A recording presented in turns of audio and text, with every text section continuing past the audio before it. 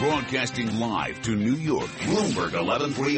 To Washington, D.C., Bloomberg 99.1. To Boston, Bloomberg 1200. To San Francisco, Bloomberg 960. To the country, Sirius XM Channel 119. And around the globe, the Bloomberg Radio Plus app at Bloomberg.com. This is Taking Stock. Coming up on Taking Stock, when Americans fix up their homes, they turn to the chief executive of the next company we'll be speaking about, Trex.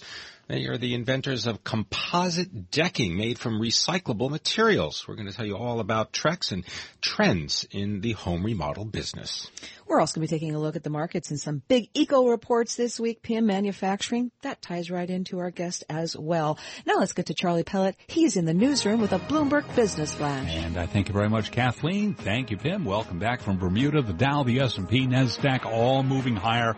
We are brought to you by the American Arbitration Association. Business disputes are inevitable. Resolve faster with the American Arbitration Association, the global leader in alternative dispute resolution for over 85 years. Learn more at adr.org. A rally in crude prices boosting energy shares. Apple also jumping after Berkshire Hathaway disclosed a stake in the iPhone maker. Apple up now by 4%. Oil trading at a 6-month high as Goldman Sachs said the market moved into a deficit earlier than expected following supply disruptions in Nigeria, along with an increase in demand. Will Kennedy covers oil for Bloomberg News in London. In the last few days, Nigeria has been the big story. We've seen a resurgence of violence in the Niger Delta, where rebels have always wanted to try and get more oil revenue out of the central government. Right now, they've attacked several oil platforms throughout the region, and that's knocked 600,000 barrels a day straight out of the market, taking Nigerian production to a 20-year low. And remember, that comes out of existing outages in Canada, which is still trying to recover from the wildfire, in Venezuela, where the collapse of the economy is having an impact. And right now, crude oil up 3.5%, closer to $48 now, $47.84, higher by $1.63 on West Texas Intermediate.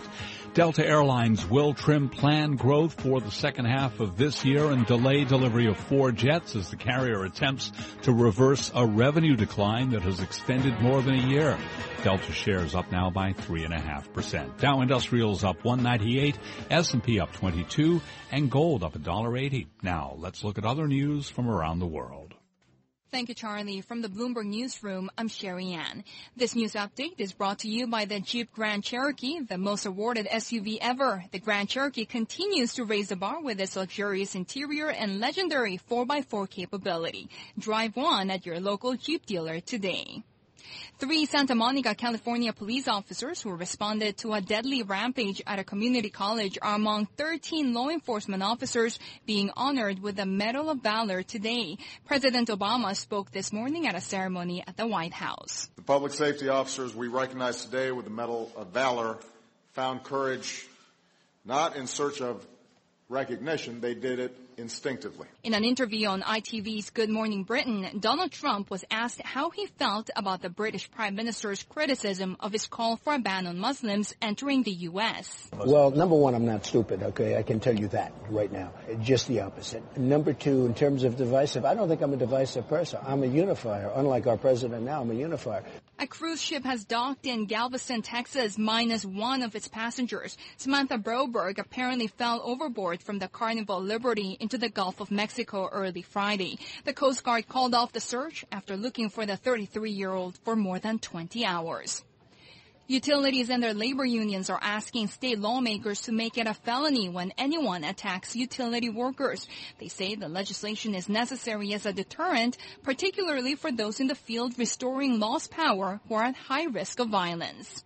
Global news 24 hours a day, powered by our 2,400 journalists in more than 150 news bureaus around the world. From the Bloomberg Newsroom, I'm Sherry Ann. Charlie? And we thank you, and again recapping, S&P 500 index up 21 points, a gain of 1%. I'm Charlie Pellet, and that's a Bloomberg Business Flash. You're listening to Taking Stock with Kathleen Hayes and Pimm Fox on Bloomberg Radio. Welcome back to Taking Stock. We're going to be looking now at an alternative wood decking company. If you've put in a new deck lately or tried to repair an old one, I bet you're thinking, gee, I didn't know this existed, or maybe wishing you'd given a look. Jim Cline is president and CEO of Trex. That's Trex, located in Winchester, Virginia, joining us in our studio today. So, Jim, welcome. Thank you. So, alternative wood decking. A lot of people have their pressure-treated wood. They have their cedar. What is alternative wood decking like? Basically, it offers advantages that wood can't offer. It requires significantly less maintenance and will last for over 25 years. Is it more expensive? It's a little bit more expensive. Depending on the quality of product you buy, it'll be about 10 to 20% more than a pressure-treated deck. What does it look like? It will look very similar to wood, but it is made from ours is made from recycled polyethylene and sawdust. So the combination of those two give a fairly realistic wood look to it. Now, Jim, just to go over the details, right? Sawdust, wood pallets, wood chips, wood fiber, then also polyethylene you just described. You want to go after not just the market that you've got. You want to go after the market that includes the traditional all-wood planking and decking material, correct? Absolutely right. And the reason we want to do that is 84% of the lineal feet sold are wood, either pressure-treated or hardwoods. Alternative wood products are only about 16%. For every 1% we can move to alternative wood products, it's $50 million of additional sales to us. So you joined Trex in 2008 as the CFO, Chief Financial Officer. You're now the president and CEO. What kind of background did you come from, and what did you bring? What attracted you to Trex? Well, prior to coming with Trex, I had worked for the new CEO of Trex for about 20 years. And so I had a fair amount of experience in finance when the president's slot opened up. I was offered the president's slot of a division of Harsco Corporation. Worked there for 2.5 years, culminated in a sale of that division, found myself retired. And I got a call from an old boss. He suggested maybe I might be interested in working as a CFO for him. Right now, what are we talking about? An annual run rate, I believe, of around $450 million, something in that range, and net income of nearly $60 million. That's right. Our sales have been growing at an average compound growth over the last 4 years, about 13%.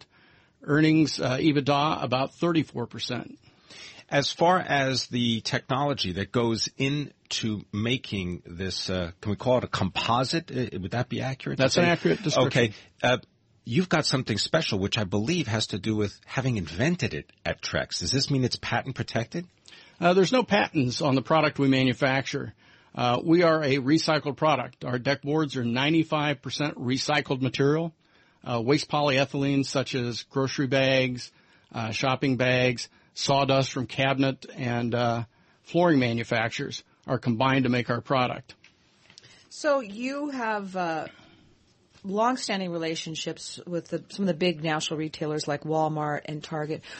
What is the ambition that you have for Trex? Do you want to grow? Do you want to get into different kinds of products? What's your dream? What's your vision?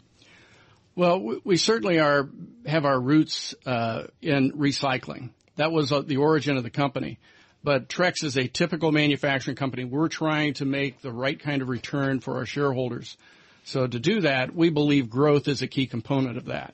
One of the ways we get there is by converting people from wood products to wood alternative products. Do you have any trouble finding skilled workers, and how about the strong dollar, those kind of macro forces we talk about all the time on this show, especially for manufacturers?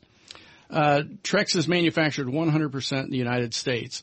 We do have an international business. It's a little bit less than 10% of our sales.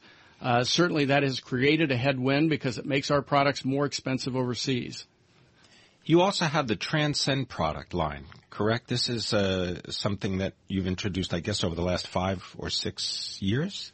That's correct. The Transcend product is a second-generation product that offers a much more resilient product that requires dramatically less maintenance than any of the predecessing products. So in terms of recycling, and this is, you're saying that's where the company's roots, are you pleased, having been in the industry for so long, seeing what you're seeing there? Are we doing enough? Are we moving enough in the right direction? I think we have a long way to go. If you look at the amount of waste polyethylene that's recycled, it's a small percentage. So we could all do more in the recycling. A lot of people are not as conscious as they should be with regard to going to recycling centers and depositing their plastics at recycling centers.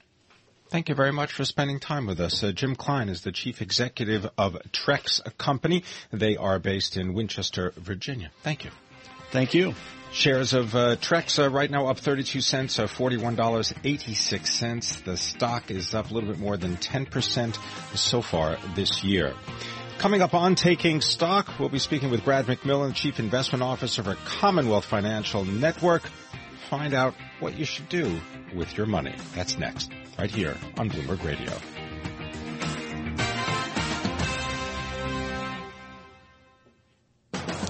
Down day for U.S. government bonds as stocks move 1% higher across the board. What do you have to be on the lookout for this week? We're going to find out coming up right now on Bloomberg Radio.